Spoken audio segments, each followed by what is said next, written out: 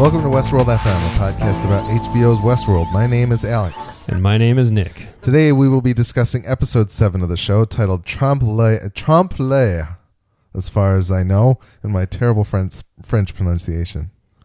I don't remember how it was even spelled. It's Trompel', which Sure. according to Emma Says videos on the interwebs, is trompe-l'œil. And what does it mean? Trompe-l'œil, the definition of trompe-l'œil is a visual illusion in art, especially as used to trick the eye into perceiving a painted detail as a three-dimensional object.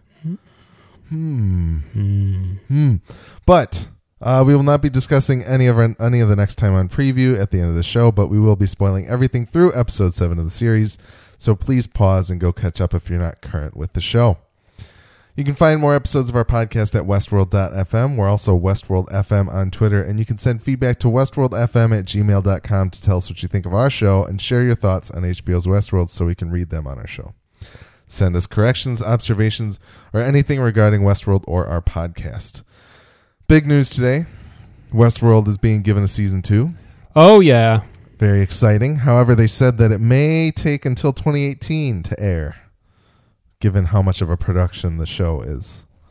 I think some of the comments or the things that people are reading off of it are that pushing True Detective Season 2 to come out a year later and how successful that was has made them kind of rethink how much they push people to deliver stuff to them so quickly. So it's cool that they're giving it room. However, 2018 is a long time away, but it should be okay. So, in the corrections department, this is a self-correction. I was listening to a few other Westworld podcasts. The Mexican town, I can never remember the name of it. It's called Las Mudas. Las Mudas. Las Mudas. Mexican town. So I'm sure I'll forget about it next time we actually have to talk about that place if we do again. But Las Mudas. I'll try Las to remember. Mudas, yes. And then, so we've got some feedback, and these people either emailed us at westworldfm@gmail.com or they tweeted at us at westworldfm on Twitter. And we've got Jameson here. Quick note, since you were discussing the opening credits last week, I think the most poignant and symbolic moment in the credits is the skeletal hands playing the piano, and then releasing the player piano continues to play on its own. To me, this is a slick nod to the deistic themes of the show. The hosts are just beginning to operate on their own without the control of their maker. Arnold wound the clock and set it into motion. We just have to wait and see what part Ford plays. But my guess is at some point we lose both creators, and hosts and humans get to learn how to exist together. So, and then he said, on the lines of religious motifs, if Ford is God to the host, does that make Arnold the spirit and Bernard the savior, created by Ford in Arnold's image? ? I don't know. There's been a lot of religious thematic stuff that people have been throwing out there. The Man in Black being the devil and all kinds of crazy stuff. I haven't tried to read into that too much, but yeah, Nick, you were talking about wanting to pull something a little more out of the credits, and I see what Jameson's saying. I think that's pretty interesting. You know, the moment where the hands kind of pull away and the piano keeps playing. Yeah, that scene has always stood out for the obvious reason, like you said, that it starts being operated by hand and then remove, and it's able to continue on its own. Yeah, I think there's something between the player piano. The player piano is almost just the host at that point. I mean, the player piano almost becomes a stand-in for the host. It's this idea that, even. A piano was once an instrument that was created to make music, obviously, and then the player pianos always seem like such a novelty. They're there for like entertainment. They're there to like get giggles out of you. Yeah. Nothing as deep or moving as an actual piano is capable of doing. They always have that same rinky-dink tone to them. I guess honky-tonk being the better term. And they're just goofy to watch. And I think that almost in a way, humanity has kind of gone in Ford's eye, or maybe not in Ford's eye, because we know he cares about these things more deeply, but in terms of the park, humanity's kind of gone the route of this player piano, where humans or people are capable of creating great art and being these beings of much depth and worth, and they've been at the park reduced to a player piano, just this goofy, silly thing that you can. It's there for your amusement, yeah, and nothing further. Yeah. I also really like the first shot that it starts to look like it looks like a landscape, but it's really just a host being 3D printed. Yeah, put together. Absolutely. It's very like it looks like the sun kind of or the moon even. And yeah, exactly. horizon. And it's almost the kind of the idea that these hosts are the frontier. They're the great undiscovered country. Yeah. Well, on all this note, Alan, the creator of our theme at Westworld FM, wrote in to send us the link to artofthetitle.com/title/Westworld. They have a pretty big interview with Elastic, which is a big production company, Post House kind of. They're doing all kinds of different stuff, but they've done a lot of credits for things like Luke Cage, and they did True Detective, and they're kind of in vogue right now in terms of creating titles. And they did the one for Westworld. And there's a very extensive interview with creative director Patrick Clare on their website. So check that out, artofthetitle.com/title/Westworld. I'll try and put that in the show notes as well. So, Jameson, thank you for the email. And then I've got a little bit more from Alan here. He said, those other podcasts often talk about how ridiculous some things are, like the abandoned lower levels or walking around with Maeve. But a few years ago, a coworker took me over to the old building my company used to be in. It was abandoned and gutted, full of old hardware, and really creepy. But it still had a few old computers it hooked up to some antenna on the roof. We had gone over to update them. Westworld seemed very realistic to me. Ditto for another place that I worked at had a section that was one of the offices but became known as the morgue due to it being a storage place for old hardware and furniture. Yeah, I think that's pretty common for a lot of, especially bigger companies. You know, they move on from their old headquarters and they leave stuff behind, and it just so happens that Westworld is so uniquely situated that they still have it there. Like any other building would have been. Like for most workplaces, I feel like it's retail space that's being rented out and somebody else is going to come and fill it, and it all gets, brought back to life essentially. But for Westworld, it's all right there. So and they just keep building up. Probably. And then he said, and Maeve is a machine, so it would be like seeing the downstairs IT guy rolling a cart by your office with a computer or printer on it. That doesn't seem out of the ordinary to me. At a huge company I worked for, I often saw people I did not know wandering around carrying hardware. We were supposed to stop and challenge anyone we did not know in case they weren't supposed to be there, but no one ever did. We'd be doing that constantly due to the size of the company. Quote, not my job, end quote. And then he puts 0.02. It's his 2 cents. So, yeah, I don't think we weren't saying that it was weird. No, she was walking around. That's kind of what he's commenting on what other podcasts are pulling issues with, and they did. I felt very similarly to the way that he did. And I think absolutely. He wrote it very well. It just seemed like. Yeah, and there were a lot of people commenting about like, oh, they have cameras everywhere. Why aren't they watching this stuff? And we talked about last week that Destin had his sex video. Like Elsie had access to that, but nobody else has called him on it. Like, what the hell? So I feel like Westworld is a big machine that maybe there are some things that don't get that closely monitored. Until there's a problem. Until there's an issue, yeah. Exactly. So thank you, Alan, for writing in there. We had a quick little note from @KRRMCC on Twitter. They said, this feels trivial. This was the day after the election. But she said, this feels trivial, but I need some escapism today. Quote, Teddy is no longer the Zoolander of Westworld, end quote. Thanks for the levity with a smiley face. So, you're quite welcome for that. I think that was your line. I was not. I'll take credit for that. Yeah, I was not clever enough to say something like that, so that's good. And then we had some notes. Alan once again said more discussion, less recap for the win in terms of our new format. So thank you for that. We're going to continue with that this week, unless we hear any bad feedback there. And then Martin Hackett on Twitter @monkeys_dad said, Episode 5, in the chase to read meaning and minor details to second guess the plot, we are the Greyhound. Nolan's kind of taking the piss. So the story about the Greyhound chasing after the cat finally gets it, doesn't know what to do with itself. I see. We are sitting here chasing all of these trivial matters in Westworld, and ultimately, what does it mean to us? Or what? Yeah, what? How do we come out ahead for having either guessed this or not? It's kind of echoes back to something we were talking about a couple weeks ago. Like, do you get more out of the show if you sit back a little bit more and let it unfold and savor it, or I think it kind of comes down to your personality. If you really enjoy solving riddles and puzzles. It's fun to deconstruct. Yeah, it's hard for me to kind of figure out what I really like out of it, because I do love that whole. I love it when people are really smart. So like watching people dissect things and figure things out, it's interesting to me. But then at the same time, I also cherish like it's undoctored narrative experience, like, you know, so. It's always fun watching something inspire people to want to dig so much deeper and to get so much more into something. It's nice. It takes a certain kind of story or a certain kind of experience to make people want to delve deeper. Absolutely. Like Southland Tales, not a great movie, but I really like it, and it made me want to dig deeper because I was so intrigued by this world. It's almost like the more that's set up and the less of it there actually is. If it clicks with you, you will want. It's like Destiny. Yeah. If we're gonna go talk video games, like there's so much. There's a wealth of. Now it's been mined. I don't want to say unmined, but there's a wealth of underlying story and content that you unlock in the game and you can read later. Yeah. But it's not there in the game.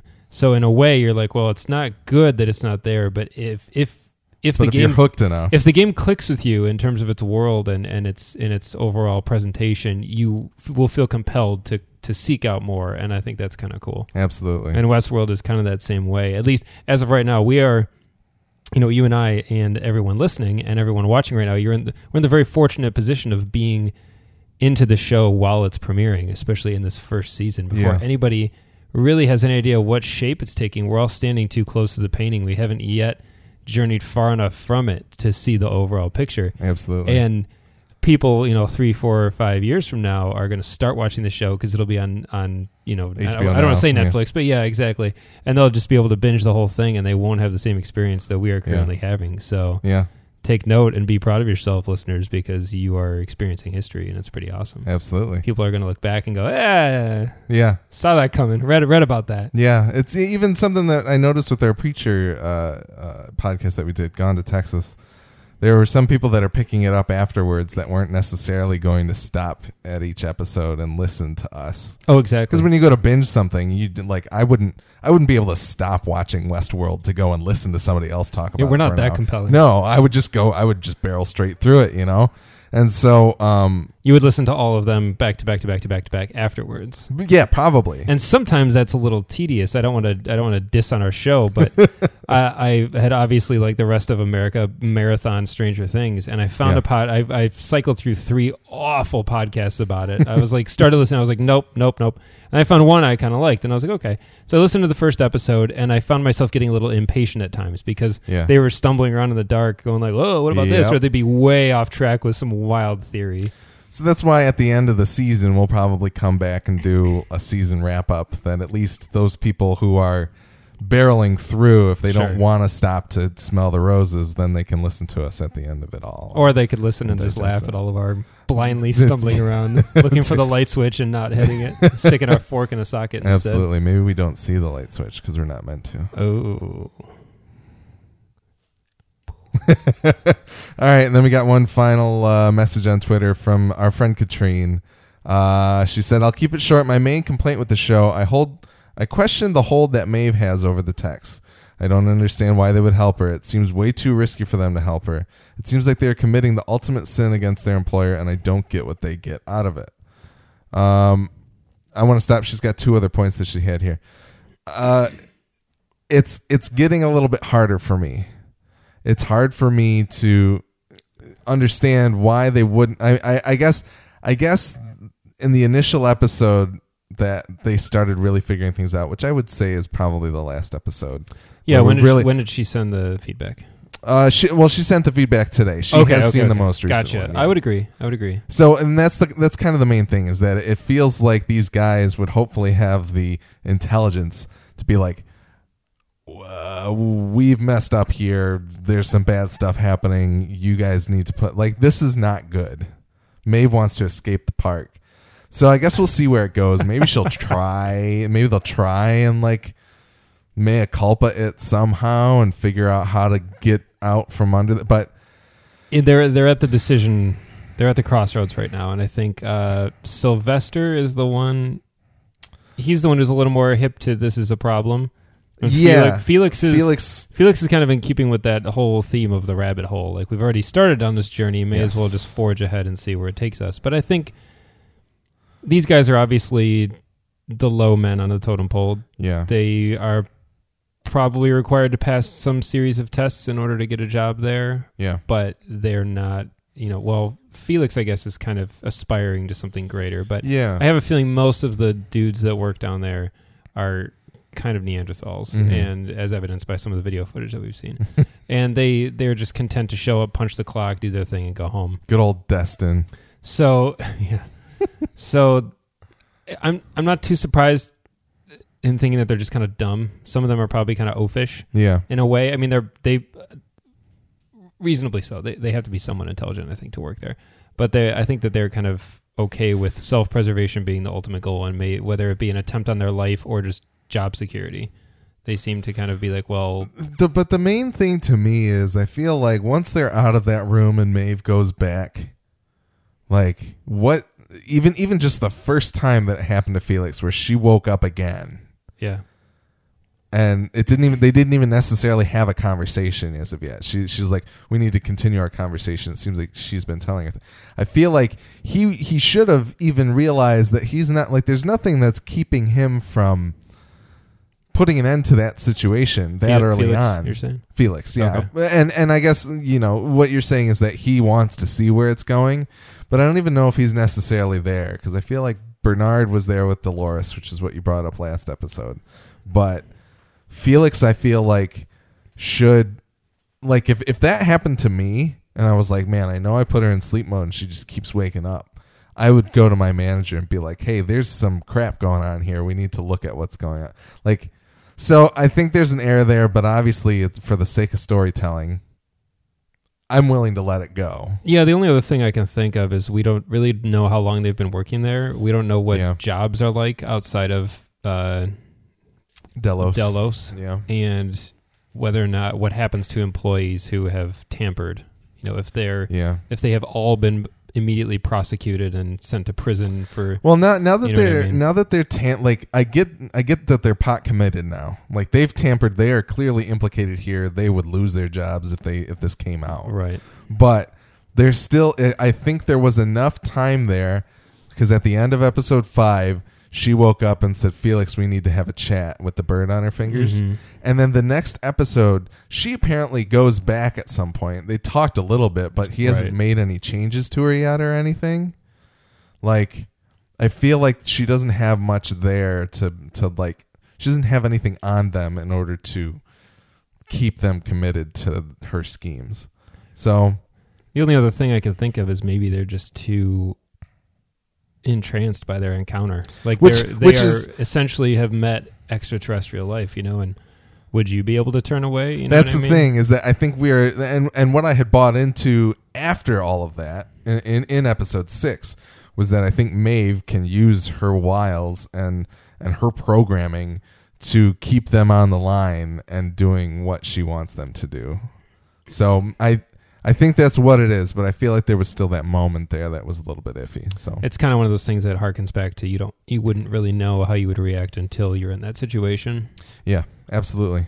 It's putting yourself into their position, and can you really say what you would or wouldn't do if this essentially computer started talking to you and was seeking more and kind of. And you don't know how she would play on you either, you know what I mean? Like what she would prey upon in order to kind of twist you into her. I see what she's saying. Yeah. But I'm still kind of buying into it a little bit until something really batshit crazy happens. Yeah. I also think that they're probably waiting for a good opportunity to absolve themselves of the situation to where it can't be traced back to them. And because I think if you can't get rid of these things. You can't just throw her in the dumpster. Like, someone would say, where'd that model go? We needed her for this. There's clearly a very fragile web here of how these things are all connected to each other. So we'll talk a little bit more about that in terms of the actual episode. Yeah. Katrine continues on to say, Dolores and William's storyline was hard to follow in this episode because compared to the Delos storyline, it doesn't hold my interest, and I already forgot what it was they needed to do with the box of dynamite or the nitro. That's a shame. I like the characters, but something's off. I think it's a little bit of we didn't see any of them last week, so we're not moving along at the same clip And it's also not a lot happens with them. I mean, something big happens here with William, and we'll talk about that. But it does. They're being very incremental about it. That's a great way to put it. I feel the same way even after this week's episode. I'm not particularly. I've become less invested with each passing week in them, and I think it's just because they haven't been woven into the overall fabric of the entire story yet. They're in their own weird pocket story, and until I can see how what they're doing relates to everything else, I feel like I just don't really care. Yeah, and then last thing that I see, finally as a native Dane, I shall miss Sidis Babbitt Knudsen. That's a terrible pronunciation, I'm sorry. She did good except for her slightly cringy Danish accent. Other than that, nice to see the motherland representing in Westworld. So, yeah, she's been doing great. I liked her. I was calling quite a bit. Oh, yeah. All right. Thank you, Katrine. As a native Dane. That's funny. Yes. So we can move on to our episode recap. So I wanted to start today with Dolores and William, as we were just kind of talking about it. We get William and Dolores and Lawrence riding on the train through Ghost Nation territory. William and Dolores do finally hook up for once, as we all kind of assumed they were going to. And then, of course, the morning after is when the train almost gets derailed, and they end up escaping the Confederados and the Ghost Nation and finding this area that she drew on the dust cover in the train. So we talked about this a little bit. Not a lot going on here. I did want to kind of stop and say that it feels like this could maybe potentially, just to comment on this briefly, this could be that point where the Man in Black is born in the park. It sounds like, or it seems like. Or we could be getting there with it, but the Man in Black talks about how he was born in this park is something that he kind of says, and I think everybody took it to be his character that he's playing was born in this park, and so or he was there and felt some sort of awakening that he hadn't prior. Yes, and this could very well be that. Picking up what you're laying down. It seems like he's fallen into place. He's hook, line, and sinkered by the park. He's bought in. Yeah. It does it for him. And I'm wondering here if like the death of Dolores eventually could give him that full heel turn that we think he is as the Man in Black, you know? There's something weird, you know, and if that's true. We'll keep it, they're raising our hands. Yeah. Not there's anything wrong with that. Nothing wrong with discussing it. Yep. But the only thing I'll say in regards to this theory that shall not be named is that the only detail that's kind of hinky to me is that the Man in Black shows no affection towards Dolores in present quote unquote day, like when he drags her into the barn to cut her head off or whatever. He just refers to her as an old friend, unless he becomes so thoroughly jaded that he can't look back upon her with any affection. Yeah, but I find that inhuman. Yeah, that feels a step too far. Yeah, I won't mention anything directly. As I said, we don't talk about the next time on in any detail. But I think there are things in the next time on that are calling a lot of stuff into question for me. Well, I feel like we're following the trail to the maze, and it feels like we're following the trail to where whatever happened with Arnold went down. Because I think the flashbacks Dolores is having, if we're going to say, and I'm going to throw this out there, that we are sort of involved in three timelines. We'll say the timeline of Ford and Arnold, and the ultimate death of Arnold or whatever happens to Arnold. We're following the Dolores William. Yep. And we're following the present day with Bernard and Cullen, et cetera, and the board. Yep. And the board. And I think that Dolores is having these flashbacks, this little town, the little chapel, church steeple. Some shit went down there, and I think that we're whether she knows it or not, we're following the trail back to there, and that seems to almost be where the maze sort of happens. If the maze is in fact the complex, which the maze could quite literally be just a maze of corridors and hallways, or it could be the overall experience of making it to that area. That's the center of the maze. Yeah, the command center. Yeah, and we'll see. Yeah, I thought back in episode 2 or 3, whenever that was, that Ford showed Bernard the steeple and said he's working on something big. I thought it would relate to that, but that seemed more like they were looking at that and it was like a memory for him. And Bernard doesn't see any significance to it. And it was Ford was just kind of talking. I want to say something so bad right now, but it has to do with the next time on, and I can't say it. Okay, I'm actually, one of my favorite burning questions is, what is Ford's new narrative? Yeah, I hope that we get to see it through and discover what it is, and that he doesn't just croak or something happens that we just never get to see and say, oh, it was just some crazy big shit like that. It feels like it's his opus. Yeah, he's building towards something grand and his finale, and I want to see what it is really bad. Absolutely, because I love Floyd. I agree. But other than that, the storyline of Dolores and William is just not. It's not really pulling me along. When the coolest part of it is Clifton Collins with like a rifle. Yeah, repeater. Yeah, just that was sweet. Blowing up the dude filled with nitro. That was it was a cool moment. There were some people thinking, I was watching somebody stream about or talk about this on the internet last night. There were some people thinking that was milk coming out of the guy's eyes. I was like, no, it was nitro. Right. We saw them put the nitro into these bodies. Yeah. And then he shoots it and he explodes very violently. It's not combustible milk. No. So there was something about that moment that struck me as so dumb, and I don't even remember what it is. Oh well, doesn't matter. Yeah, I mean the rocks on the train. I was like, yeah, this has got to be a setup or something. Somebody's coming for them, but yeah, I don't know. It was something. No, it was something about sending the body out on the horse. I was kind of like, I felt like they would have shot him immediately. Yeah, or as they're riding away with the other 2 or 3 bodies, just shoot one of them. Shoot one of those guys. Just kill them all. It definitely kind of felt like a Fistful of Dollars kind of ploy. A little bit. It was kind of a throwback Western kind of moment of send out the body on the horse, and I don't know. Yeah, the only other things I wanted to note, we did learn that Logan's sister's name is Juliet. I don't know if that'd be important or anything later on. And William has a moment where he says in Westworld he doesn't have to pretend. He can't go back now that he knows what this feels like. Yeah. Which I think is obviously a pretty big moment for him. Mm-hmm. I loved Clifton Collins Jr. or Lawrence saying "Vaya con Dios, motherfuckers," and shooting was great. the guy. It was a beautiful little moment. And then there are some people noting that as William and Dolores decide to forge ahead on their own, William says to Lawrence, I'm afraid this is where we part ways, which is apparently very similar to the way that the Man in Black said goodbye to Lawrence. Oh, really? Yes. That's funny. So. Wonder what that means. Yeah, I don't know. All right. So next up here, I'm going to go to Westworld HQ. We get a little bit of Bernard dreaming of Charlie, his son, reading him Alice in Wonderland. Of course. Bernard also goes to diagnose Hector. Just kind of a final QA check, I guess, to clear him after the update. It seems like they're talking about having a backlog and needing to work through that. Mm-hmm. So he diagnoses Hector and shows him the self-awareness protocol photos, and it seems like he's okay.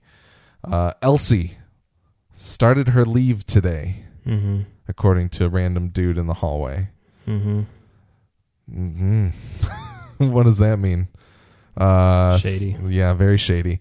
What happens at big IT companies when your coworker is just not at work and some mysterious man who you've never seen until this point walks in and goes, "She started her leave today." And that's the thing. It's like they live there. They don't even go home and get we still don't even know if it's on Earth, for Christ's sake. Oh, she's on leave. What? That was funny. Chilling in the sea of tranquility. I got a chuckle. I'm like, who's this Ricky J looking guy coming in and saying she's on leave? Yeah. Bernard continues to try to locate Elsie with Cullen. They have a little conversation there. He doesn't tell her about what they found out. Cullen meets with Hale. I guess, did you have anything up to there? No. Nothing. There's nothing too crazy going on. Please continue. So Cullen meets with Hale. Hale's the nice board representative that we meet. She's banging Hector in her hotel room, butt naked with Cullen at the door. It seemed like some people are saying oh, this seems really weird to me. Why would she do that? I was like, it's a total power play, man. She's just being like, I can do whatever the hell I want here. I'm not threatened by you at all, Cullen. This is, you got to deal with me. Is kind of what I got out of the situation. How'd you feel about that scene? I really don't like Hale. Don't like her as in... I don't like the actress. Okay. She feels Tessa like Thompson. She's incredibly overacting to me. Some people are saying that she doesn't... There's a lot of people calling into question the fact that she's a board member and she's that young and all this kinds of stuff. I mean, that also seems true. And she seems to kind of express a long-term awareness of Cullen. Yeah. And she does seem like she's what, like 30 maybe. Early 30s. Yeah. But I think she just is really disruptive to my enjoyment of the show. I think her acting is atrocious. Interesting. Ugh. Every line is overacted and feels awkward and stiff. Even her like body language, it just feels so over the top, and not in like a Sizemore kind of way where it feels controlled. Yeah. It feels like she may be a very capable actress in like another movie, but surrounded by all of these absolute top caliber actors, she sticks out like a sore thumb, and I think she's really bad. Yeah, I mean, she didn't really bother me that much, but I think we're just it could just be some shock because we're used to dealing with such nuance in this show, especially amongst the characters, because like Elsie says, everyone has an agenda, so everybody's very controlled and reined in, and here she comes swinging around, causing a scene, banging one of the hosts just for the hell of it, playing with Sizemore by not letting him know who she is. Like, she's clearly there to cause a dust-up. Yeah. And maybe I'm just not responding well to that. But we've got some broader characters on the show, so, like, Logan's pretty broad. And the Man in Black is sometimes pretty broad with his actions and his words and his acting. And something about her, I don't know. And I could totally be the only one who thinks that, but I was pulled out of it right away. I don't think you are. I think there are a lot of people that are thinking that way. Yeah, I just got sucked right out of it. I was like, oh, this sucks. Yeah, I don't know. The scenes just felt really bad after that. Like when she when she lays down on the couch and she's talking to Cullen, her head is on the armrest and she's like Harley Quinn. All of a sudden I was like, what the shit is this? This isn't interesting to me anymore. Yeah. But we'll see what happens next week. Yeah. But I actually couldn't pay attention to the dialogue because I was so distracted. I got the gist of the scene. And I did want to run through real quick. We kind of learned that obviously the board is doing she calls it a little research project. They care about the code in the park, which apparently has not been backed up at all after 35 years because Ford won't let that happen. That's great. Which I assume... And I believe later on gets confirmed that Cullen is using the satellite uplink to get that data out to the board. Right. Because she's using a Delos satellite, so obviously. And then the board needs a blood sacrifice to show how dangerous the hosts are. And they want somebody thoroughly unexpected, which leads us to the demonstration. They pull Clementine out. They pull Clementine out of the park, and then they send a programmed host to be recognized as a human in there to interact with her. And in her current state, post-reverie rollback, she does not harm the guy, but when they put her in the reverie mode, she basically dismantles this dude very easily. And they mentioned that it all was very ham-fisted and it felt very, it felt like Cullen and Hale were kind of being like, look at these bad things. This is all bad, and this could mean this. And they were laying out this equation to these two people that are the smartest people in the park. And I was like, I don't think Bernard says later on, Ford, I saw through that. What is Ford going to think? Oh, I know. And that's exactly how it felt to me in the moment, too. Although I was worried that Stubbs was going to die. This could mean this. It's my favorite thing that you said. That should be the tagline for the show. This could mean this. It felt like they were just it was like one of those really bad, like, it was step 1, step 2, step 3, ... step 4, profit. Like, that's what it felt like to me. It felt like watching someone demonstrate a Ninja blender in a mall. Like, it was very clunky and felt really scripted and just stiff and dopey. Yes. I will agree. I mean, as far as what was happening in the scene, I also thought the whole thing was kind of felt that way as a viewer of the show. I was kind of like, this doesn't feel like it was done. I don't know. I guess that's probably by design. I think that's what's happening in the scene. Yeah. But I remember kind of thinking ultimately, like, okay, so their entire play here is just to try to get rid of Ford, to get Bernard to roll over on Ford, and have cause to go after Ford. But the funny thing was, and I know that's what would happen, but I'm also thinking, if they're able to, at the push of a button, turn them back into the previous, just do that to everyone in the park. Yeah. Like if you have that solution, I understand that they're using this to leverage Ford out, but it's really funny that if they could just press a button on a tablet and then just be like, oh, she's back, she's safe, we're good. I think some of that might be like you and I don't really understand board politics very much. No, I mean I understand politically what's going on, and I understand that although the solution may be that simple, that it could still get someone fired. Yeah. And they also want him out of there. It's like releasing a minivan or some product without a warning label on it, and then just like, oh, well, we have this easy solution. Here it is. Be like, well, sorry, you're still going to get fired for it because you screwed up. Somebody has to I get go. it. I get what would happen in real life, but it still just is so goofy. Yeah. Especially you would think in a more sophisticated time.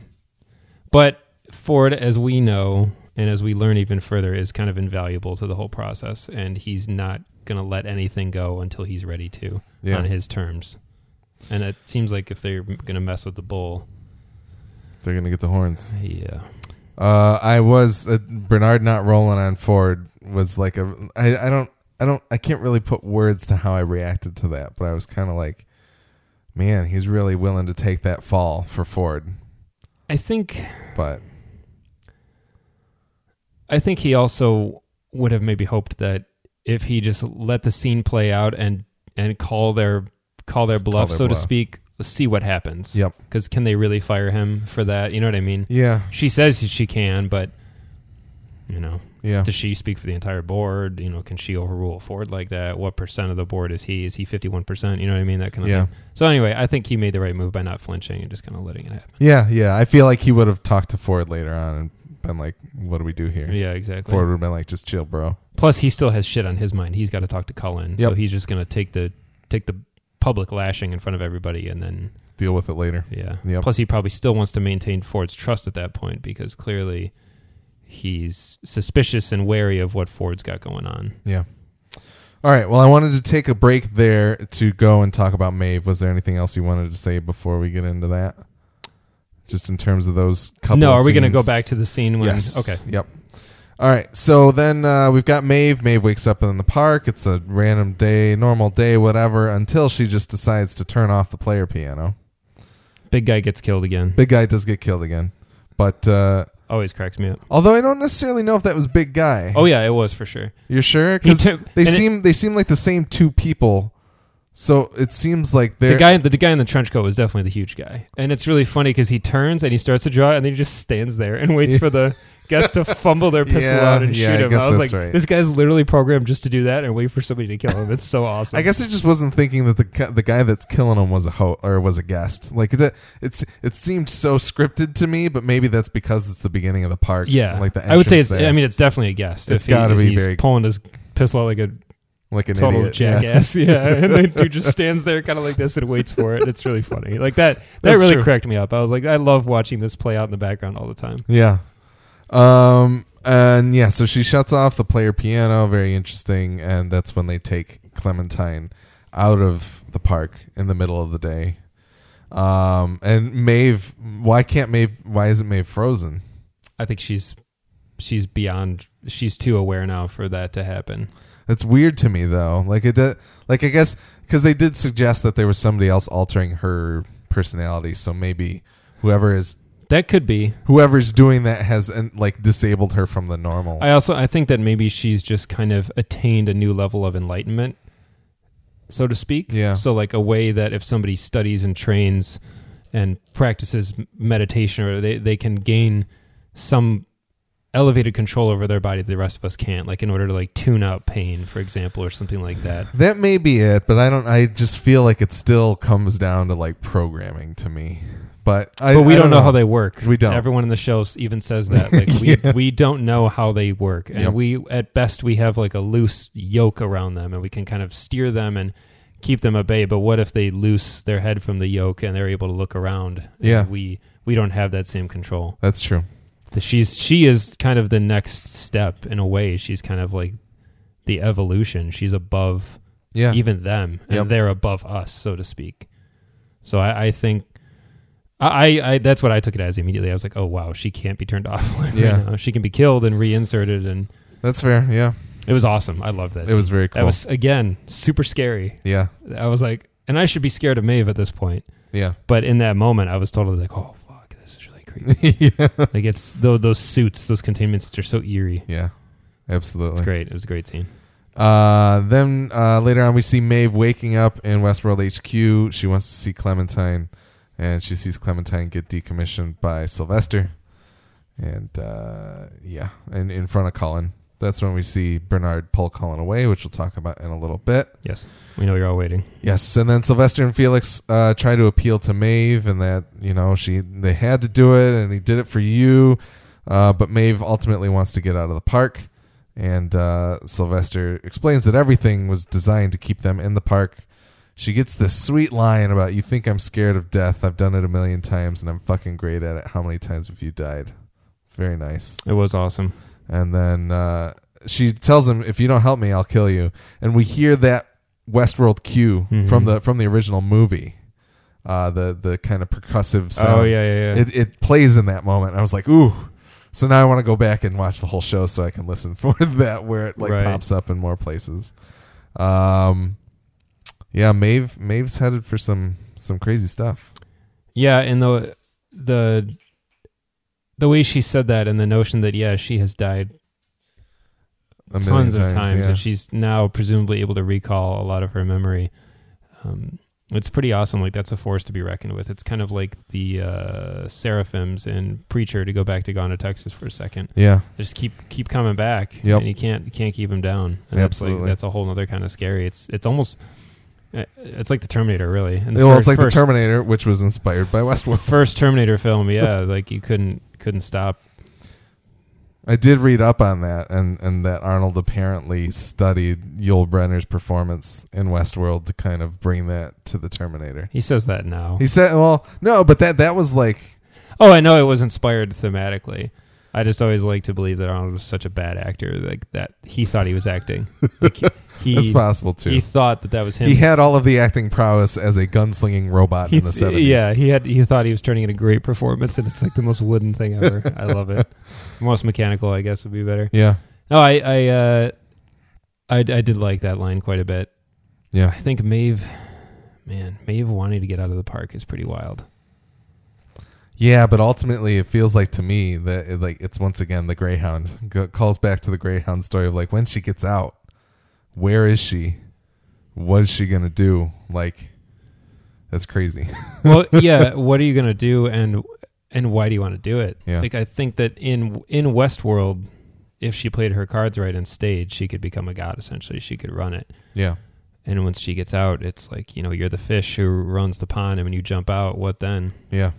It kind of reminds me of, if we're going to talk comics for a hot second, in Fantastic Four, one of the characters, the daughter of the daughter of Reed and Sue Richards, Valeria, she has a really hilarious relationship with Dr. Doom, and they like respect each other on like on a peer level, and she asks him something. I'm going to ruin it now because I don't remember the context, but she asks him why he wants to do something, or how he thinks he can achieve something that seems so crazy. It's like end of the world type stuff. It's really cool. It's at the end of the whole series by Jonathan Hickman.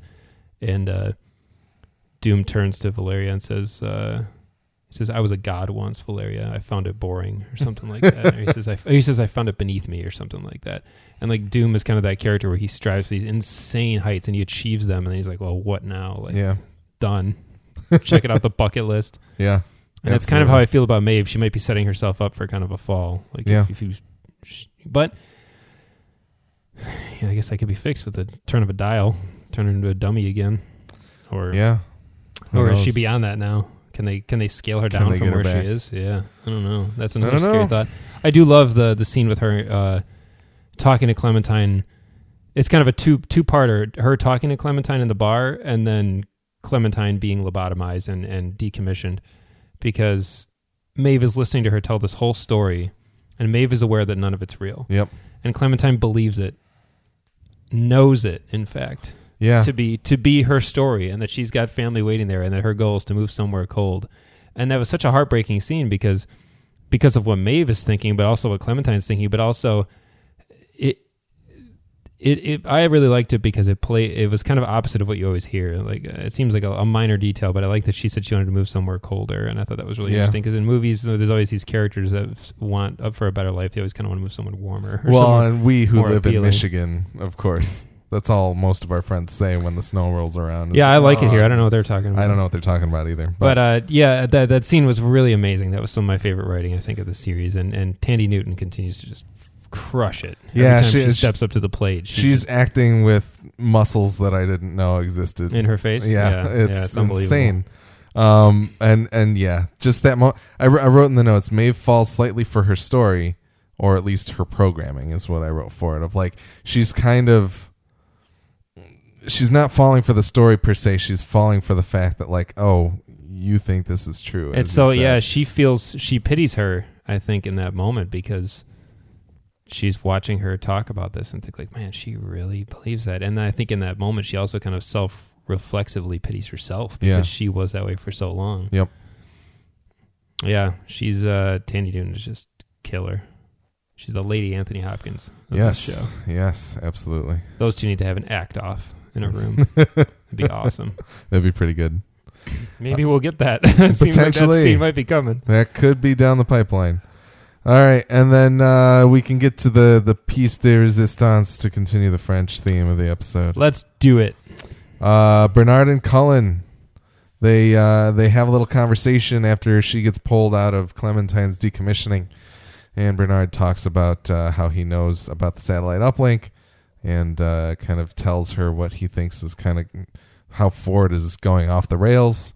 And then he takes her to go and check out the house that he discovered last week.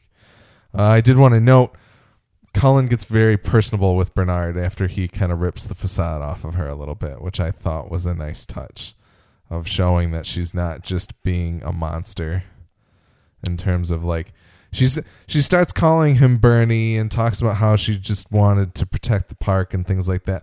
I think I read that as her pulling, like, I feel like every time that we've seen them interact since they broke up, quote unquote, you see a pain in her face where she really wanted to be with him.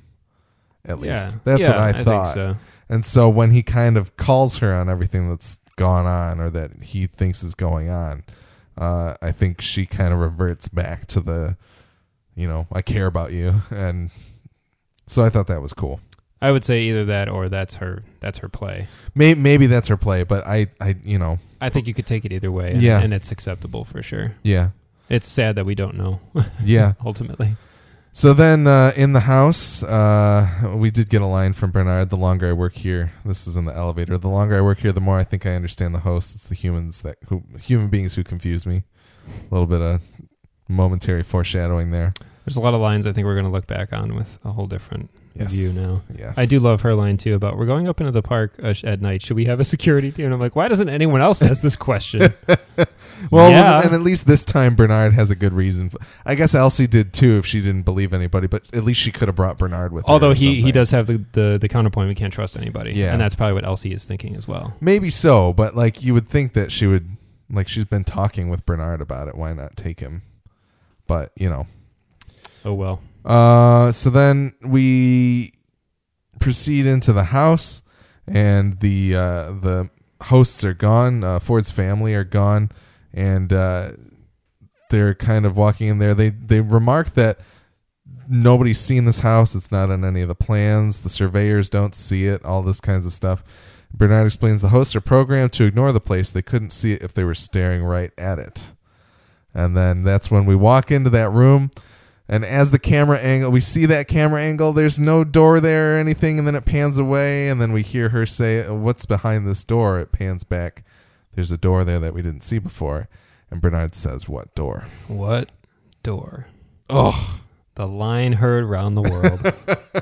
God, it was so good. It was amazing. That was one of those moments that we used to get with Lost, where a question would be answered or a line would be said that we've been waiting for a character to say. Yeah. Or we get this watershed moment, and just to have it summed up in 2 words like that and have all of these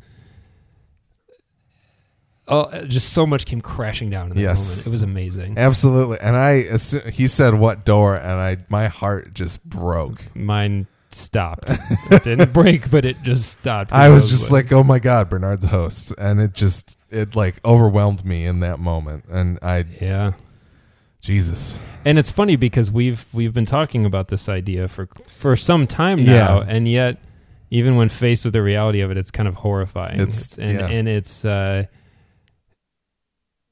It's kind of like, what does it mean? Like, we thought it might happen, but now that it's here, we're like, oh, what God. Are the implications? It's kind of like the election, really. Like, some of us may have thought in the back of our mind, could it happen? It could happen. But hopefully it won't. But now that it's here, everyone's kind of aghast. I don't think we've ever, I mean, obviously I haven't been alive that long, but I don't know if an election has ever been met with such outright shock. Yeah. To where even the elect is shocked, as clearly evidenced by pretty much every televised appearance since then. Yeah. It's amazing. Yeah. The show, not the election's amazing too, but in different ways. But but this moment in the show, I mean, it rewrites everything. It redefines everything, and it's incredible. That we now can't trust any scene with Bernard. My perception of reality has been questioned now, and anything and everything is suspect. And I don't know. The only two people who I know are humans are Cullen and Ford. Anyone else is up for grabs. Really, it's pretty. It's pretty staggering. Yeah. No, it's wonderful. It's I love it. Mm-hmm. It's great. Bernard explains once they go down the stairs that this is a remote diagnostic facility used when the park was in beta.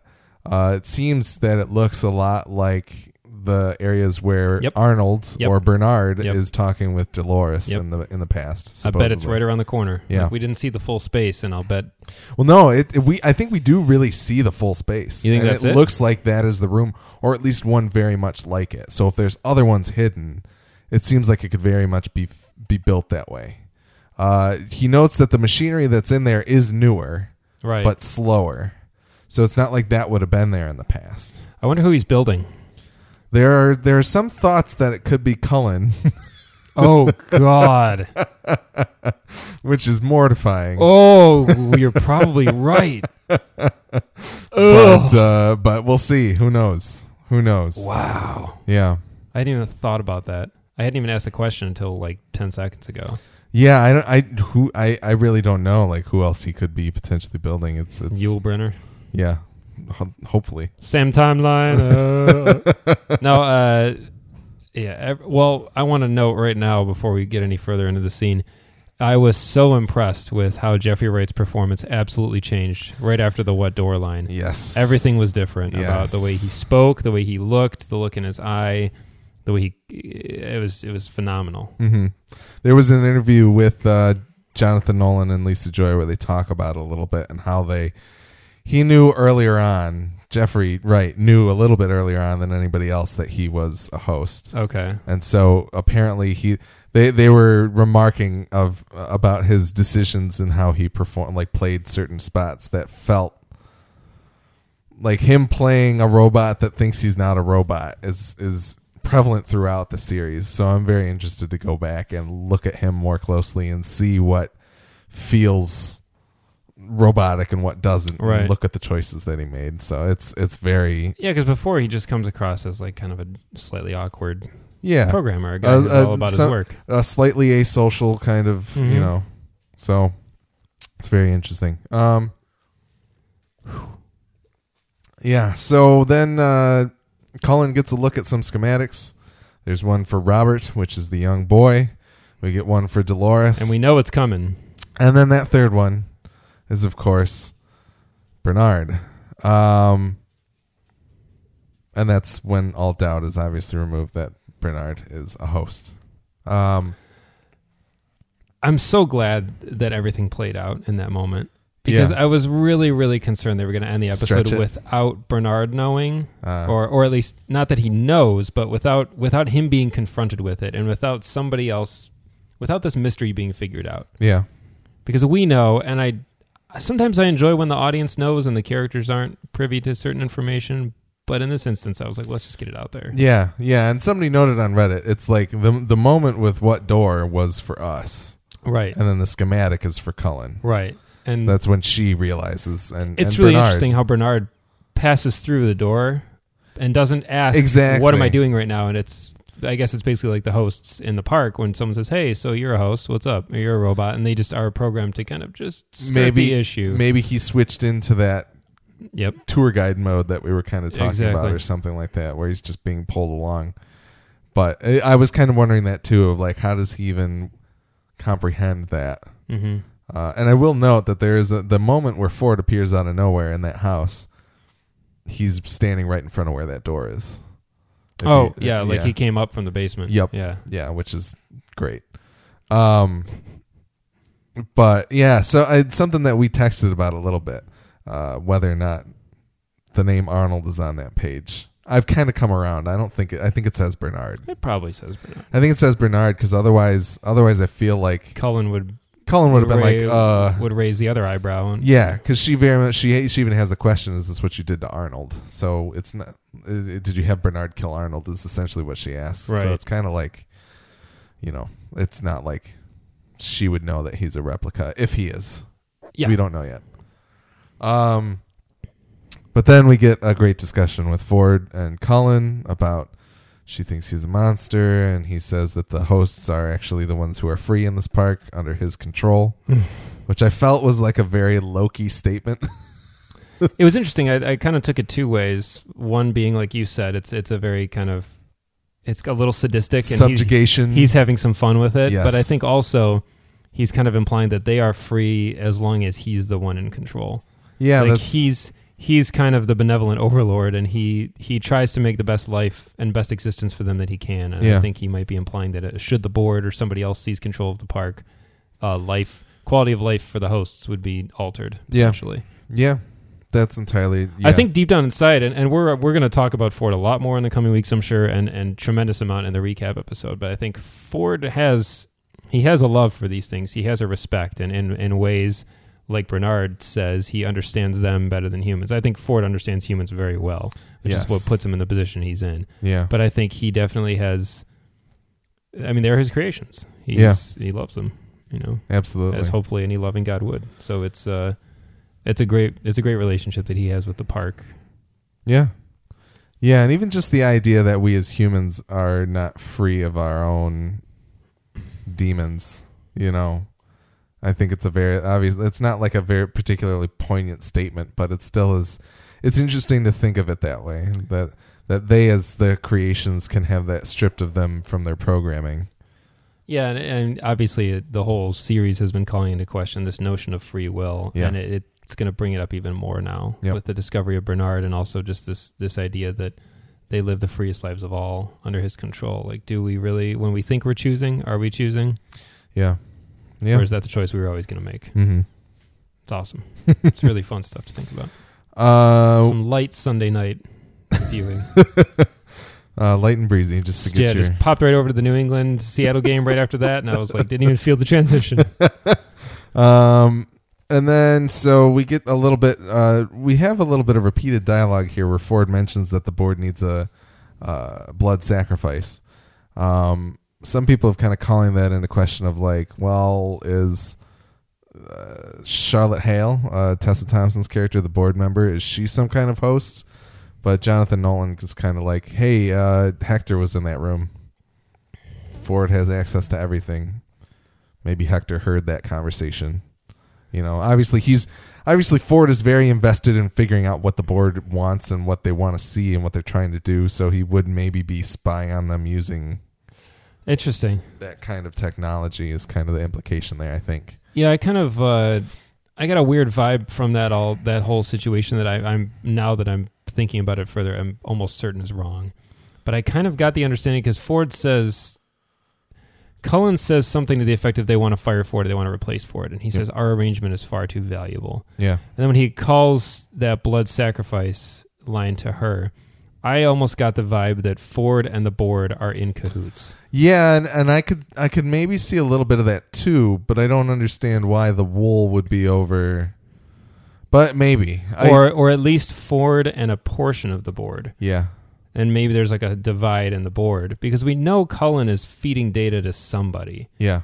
And I kind of got the vibe that Hale has that meeting with Cullen to prompt her into action. Yeah. And maybe there are more chess pieces here than we know. And maybe Ford, if I'm going to believe in this theory, maybe Ford and Hale are on the same page. And Ford knows he has control of Bernard. And he basically tells Hale, you've just got to force Cullen into a confrontation in which Bernard gets fired and can talk to Cullen. Because if he just told... I guess he could it begs the question, why didn't he just tell Bernard, hey, go talk to Cullen, bring her down here yeah. before this confrontation? But maybe which is kind of what he says he did. Yeah. Even to her. Yeah, that he asked Bernard to bring her down. To bring her down, yeah. It's interesting. I got to see one more episode to really think any more about it. But the way Ford said that, it seemed, and also when he said to Cullen, oh, they're already here. Like, I think I think maybe that the notion that we've been presented with a dissatisfied board is maybe not entirely true.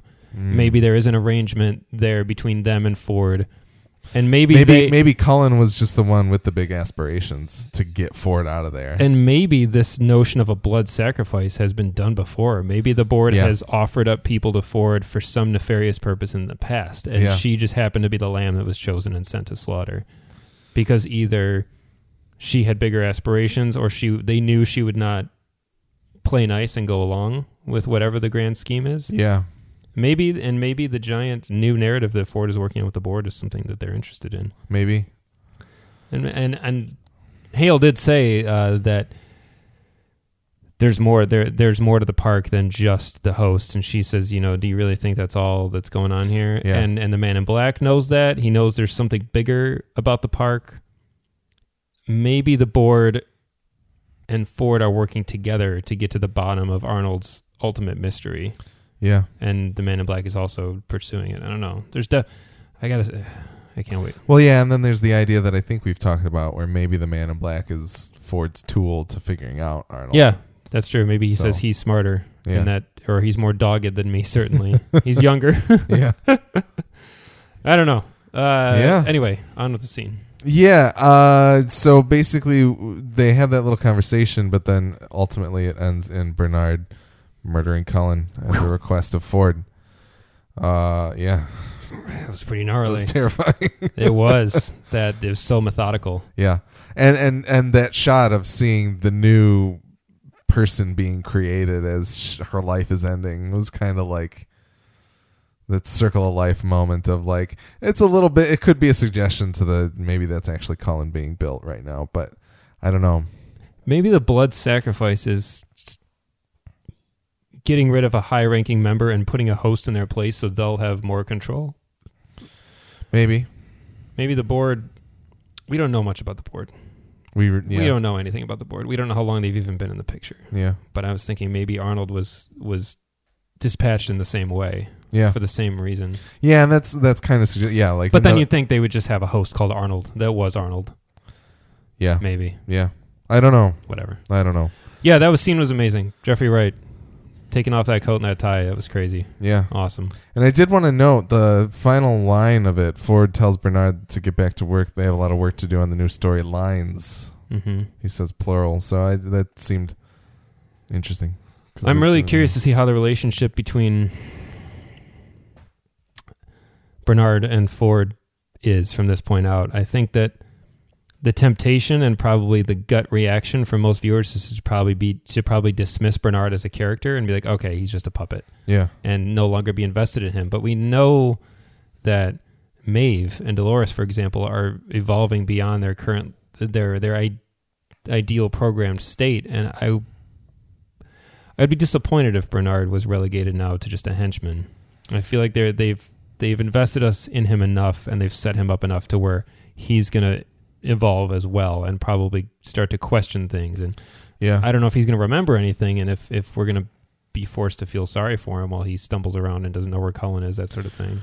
Well, we were, there was somebody talking about online because they mentioned last episode that all the hosts are set to 14 in terms of their bulk apperception that keeps their intelligence at a manageable level. Some people online suggested that maybe Bernard, somebody like Bernard, maybe they're kept at 14 so that a host like Bernard could be set at a 20 to kind of proceed over them in that kind of way. Well, but Bernard is also off the books. He's a secret project, and he might be a 50. He could be something insane. Yeah, we don't. So clearly, he's very intelligent. So it's quite shocking.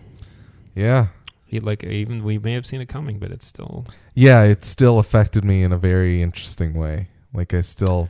It's amazing as I simultaneously, like you, I felt sad and I felt excited and I felt interested and I felt happy in a weird way, just like that it's like we're going there. That's something really big has happened finally, because it feels like we've had many episodes of setup, and I'm waiting for the next 3 to just be nothing but payoff. And although that may end up being kind of an uneven seesaw in the end, and I'll be kind of like, well, here I am on this one end, and here's this giant weight on the other, making the season feel unbalanced in the end. I don't know. I guess we'll see. Yeah, we'll have to see how this goes. I don't know what I'm expecting out of the next episode, but me either. It's yeah.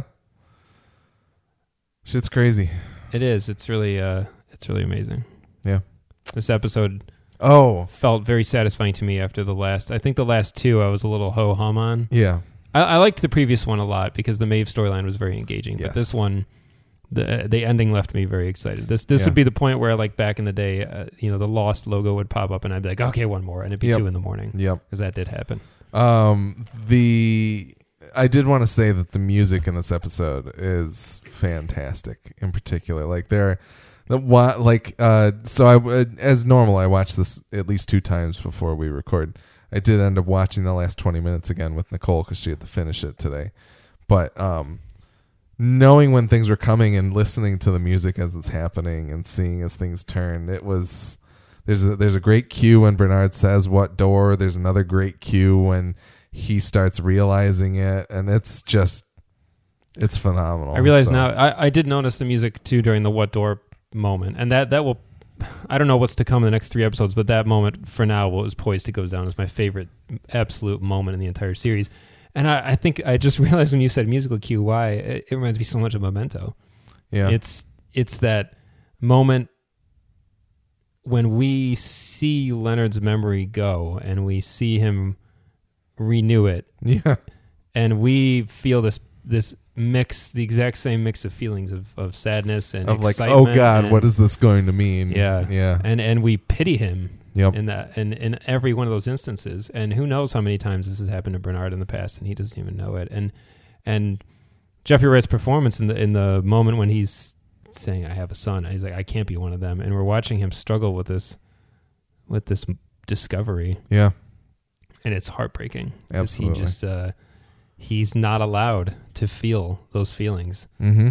Kind of the way that Leonard Shelby can't mourn properly if he can't remember. And it's like we mourn for him, the fact that he's not permitted Absolutely. to feel the way we do.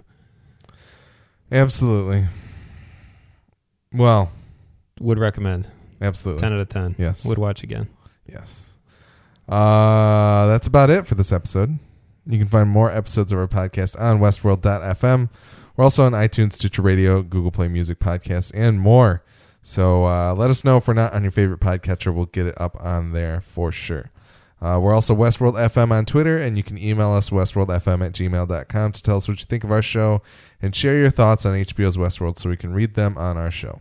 Send us corrections, observations, or anything regarding Westworld or our podcast. Please go on iTunes.